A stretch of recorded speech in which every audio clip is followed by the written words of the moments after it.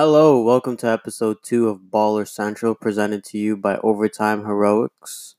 Overtime Heroics, you can find them at Twitter at OTHeroics1. A great place for sports news, great place if you're a fan to go check out news about your team, and every single league there is out there, they cover it. The forums, a great place for interaction, news, and just a great place to talk with other people about sports. So today on episode 2, we're going to have a few topics to cover. We're going to cover a sleeper team in the West that I think many are overlooking by a lot. We're going to look at the 538 projections for the playoffs that came out, percentages and win records. We're going to analyze those. And we're going to talk about what's going on with the Oklahoma City Thunder and that whole Chris Paul scenario. So join us and get ready for a great discussion. So, with so many teams in the Western Conference now adding so many key pieces and the West seeming to be as strong as it is ever, there's a couple teams that are being overlooked. You could say the Spurs, the Trailblazers, maybe the Mavericks with Luka and Kristaps. But there's one team on my radar in the past week that all I've been hearing is bad stuff. They won't make the playoffs. And if they do make the playoffs, easy first round exit. That team, and most of you probably won't be able to guess, the Golden State Warriors. So I think the thing is everyone overlooks them because they did lose KD, Cousins, Iggy, and Jordan Bell. But overall, with really no cap space or anything like that, the ability to somehow manage to get that sign and trade off, add D'Angelo Russell, then sign Cauley Stein on a really low deal with great value, Glenn Robinson, Alec Burks, and bringing in that great rookie Jordan Poole, and still having a little money left over to re-sign Kevon Looney to your team to possibly be that starting center. Huge moves by the Golden State front office to keep them relevant. So all I've been hearing is this team, 7 or 8 seed, might not even make the playoffs. But listen, isn't this the same team with the core that went 73-9? Sure, Klay won't be there for the first part of the season. They expect him to come back All-Star break in February, but let's say he comes back in March, a month before the playoffs. This team still has Steph Curry, one of the greatest point guards of all time, who has shown that he can lead a team to great heights and destinies in the regular season. D'Angelo Russell, one of the best young stars who's ascending, who I think is going to fit in great because of his ability to spot up, shoot, and even play make for Steph as he runs off picks. You had all these key bench roles in Cauley Stein, Glenn Robinson, Alec Burks, who are going to add a lot of depth because many are suspecting that the loss of Andre Iguodala is going to be big. But let me tell you guys, Andre Iguodala, you guys eventually have to move on from him because age is getting there. We saw in the finals he got hurt 2 or 3 times, and it looked like he wasn't going to be able to even make it through the whole 7-game series if there was one. So I think it was a good idea to move on from him. Jordan Bell, I think, is going to be a big loss, but KD and Cousins are 2 guys that I think that they knew they weren't going to rehold this offseason. Obviously, they didn't want to sign Cousins. They got Cauley Stein instead, which is a great option. And KD, I think they knew he was leaving. And I think they might have had that sign and trade with Russell from Brooklyn kind of set up. But this team, I could tell you that this team right now, they're going to be one of the best in the regular season in the West. I say easily they get a top 4 seed. They got a new stadium in San Francisco, so you know they're going to have to go out and play hard. D'Angelo Russell, I think that he's going to be great for this team. A shooter, fits well in the system because of his ability to dribble, go at it, ISO, spot up, kind of like KD was doing. And I think that this team, they're being so overlooked right now. I keep hearing from other analysts that, oh, you don't even have to worry about them. They won't make the playoffs. But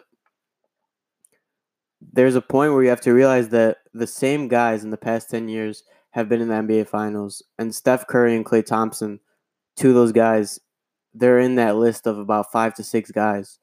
So if these guys, when the playoffs come around and Klay is healthy, if they really are the champions and they supposedly have what they call the heart of the champions in them, I think that they have a good chance, especially with the Clippers and Lakers first year trying to reassort everything. So the Golden State Warriors right now, they are a really sneaky sleeper team.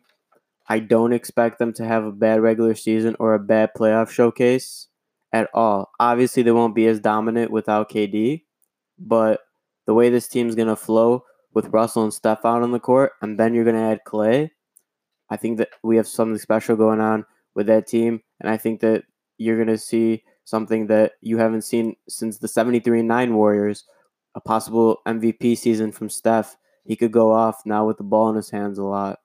So it should be an interesting eye to watch, but I think it's a big mistake to overlook the Golden State Warriors, who currently actually have a 84% chance of making the playoffs according to projections from 538.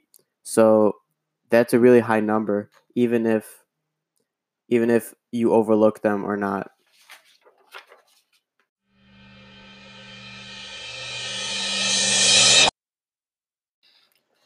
Yeah, so as I mentioned earlier, let's look at the Western Conference 538 projections. 538, a great company that uses analytics to predict the chances of teams making the playoffs, of making the finals, and even winning the finals.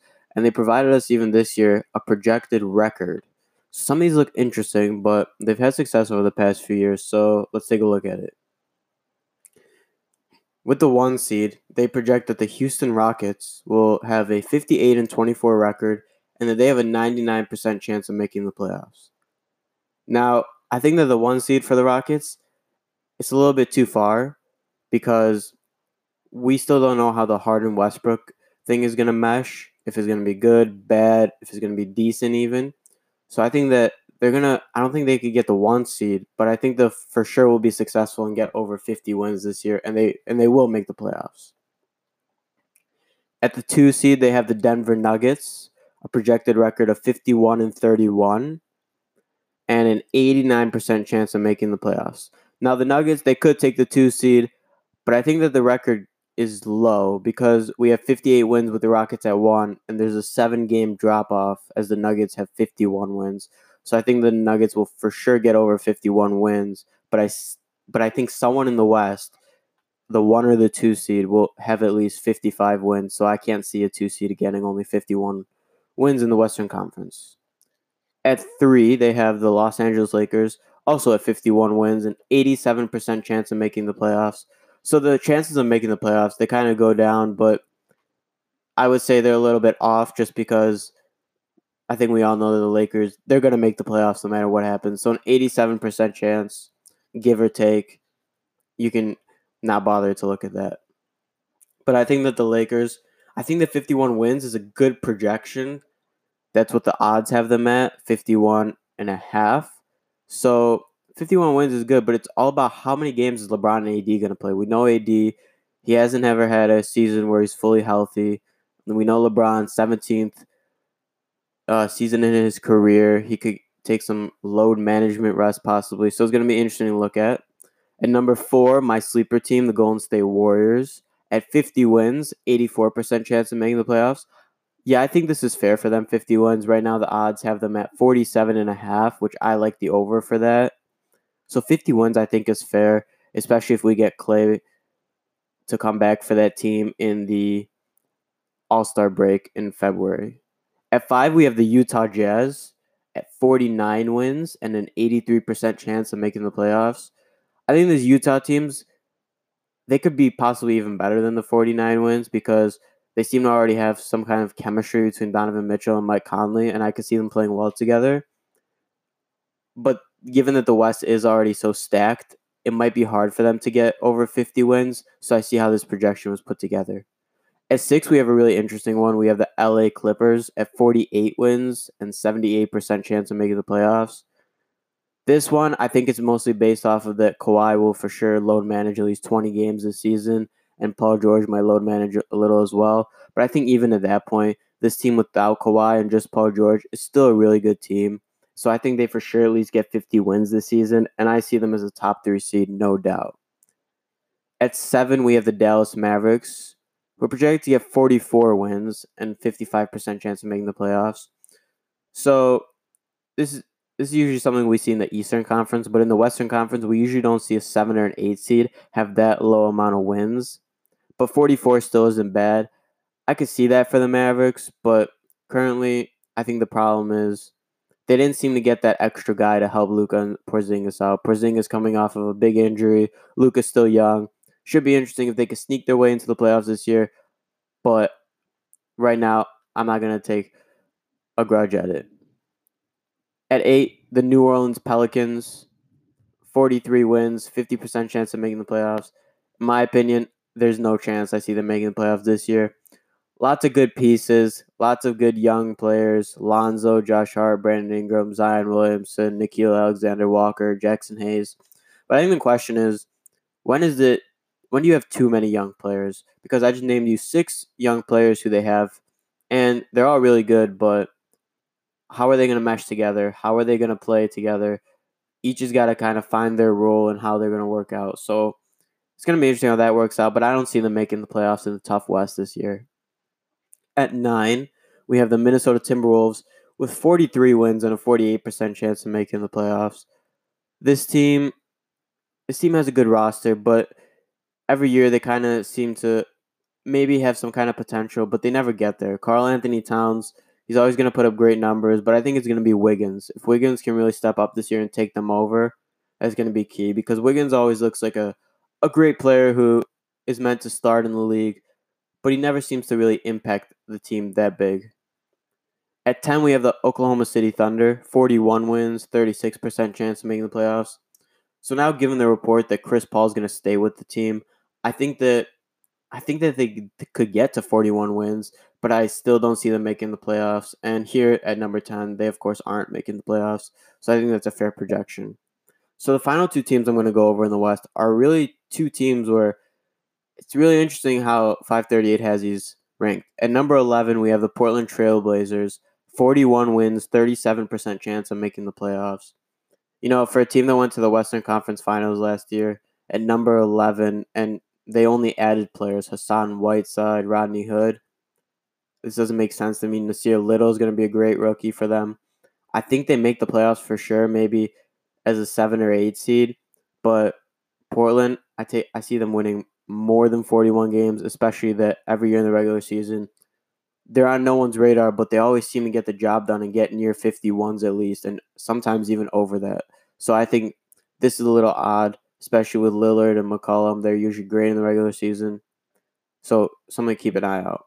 And at 12, we have the San Antonio Spurs, you know, a great team led by Greg Popovich. I don't understand how you could have them at 12 because we know that the Spurs, they're always going to be in playoff contention. They didn't really lose anyone this year, but they did add DeMarre Carroll. That's a good add. So the Spurs at 37 wins and 20% chance of making the playoffs.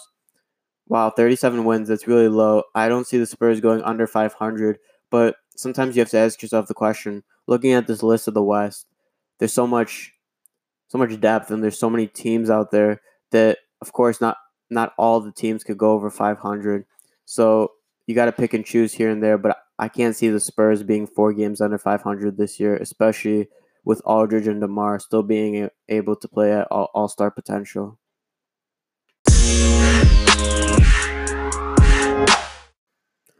So our next topic for today is kind of what's going on in Oklahoma City.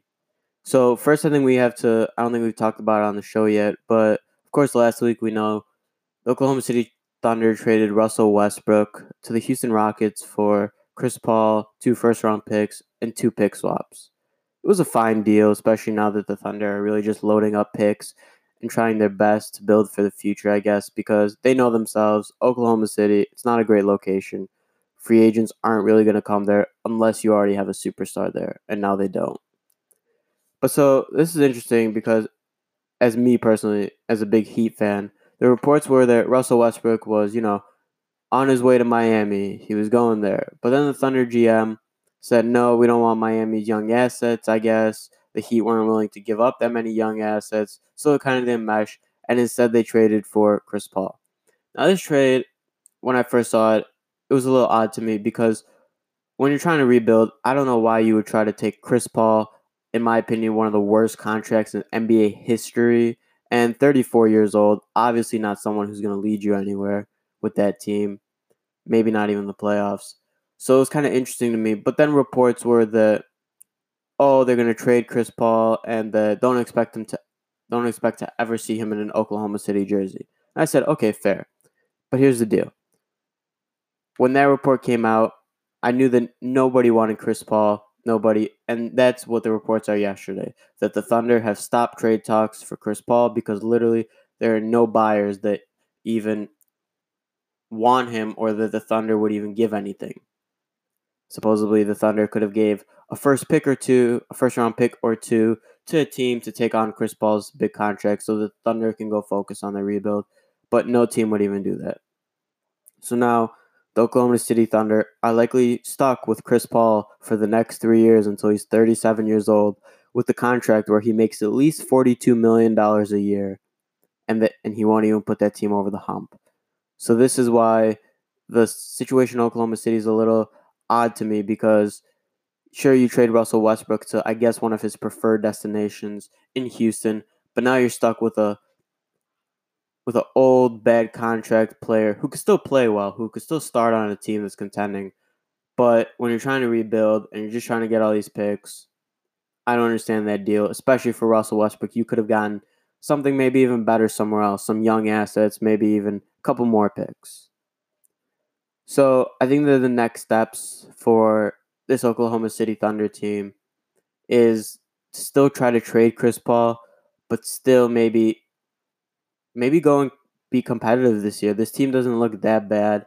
Still, they got Chris Paul, Danilo Gallinari, Shai Gilgeous-Alexander could possibly play the two. He's a young asset that looks to be a possible star in the NBA one day. 6'6", point guard skills, could play the two, I guess. But that team, they lost a lot of depth because they traded away a lot of players. Jeremy Grant, they traded for a first-round pick. But here's the question to the Thunder. When is too many first-round picks too much? The Thunder in the next 5 or 6 years, they have a total of 15 first-round picks, and now they're not willing to give up one or two of those to make the Chris Paul trade happen.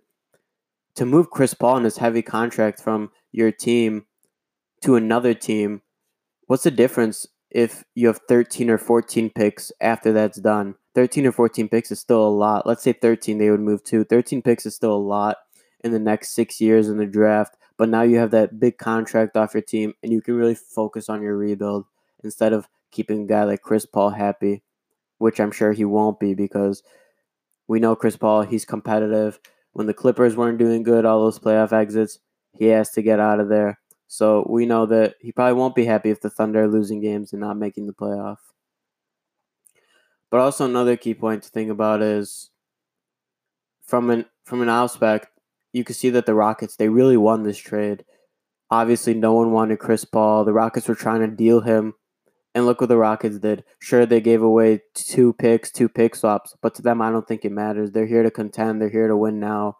So they got rid of Chris Paul off the contract, somebody who we heard lately wasn't meshing well with James Harden, but they got him off the books, and they upgraded him pretty much for a younger, more athletic guy, a guy who can't shoot as well in Russell Westbrook, but at least it's an upgrade, and I think they would much rather have Westbrook's contract, which is about $5 million less a year, still really expensive, but I think you'd rather have Russell Westbrook's contract at 30 years old to pair with Harden than with the Chris Paul. So from that look, you could really tell that, that the Rockets, they really won this trade at the end. When the first trade came out, everyone was thinking, did the Rockets win this trade? Did they succeed or not? But I think that it's easy to tell now who won the trade, and that was the Houston Rockets.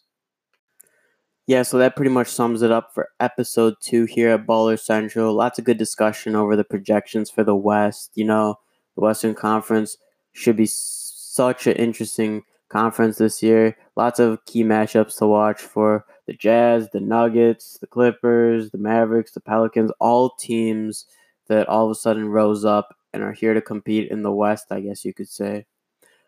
But yeah, for episode 3 of Baller Central, stick around for us, and we hopefully will get to talk about the Eastern Conference projections from 538 and possible moves in the Eastern Conference revolving the Wizards, who are possibly trying to deal Bradley Beal and John Wall. So yeah, you could follow me at Pound the Book on Instagram, at Twitter. Of course, my name is Philip Maravani.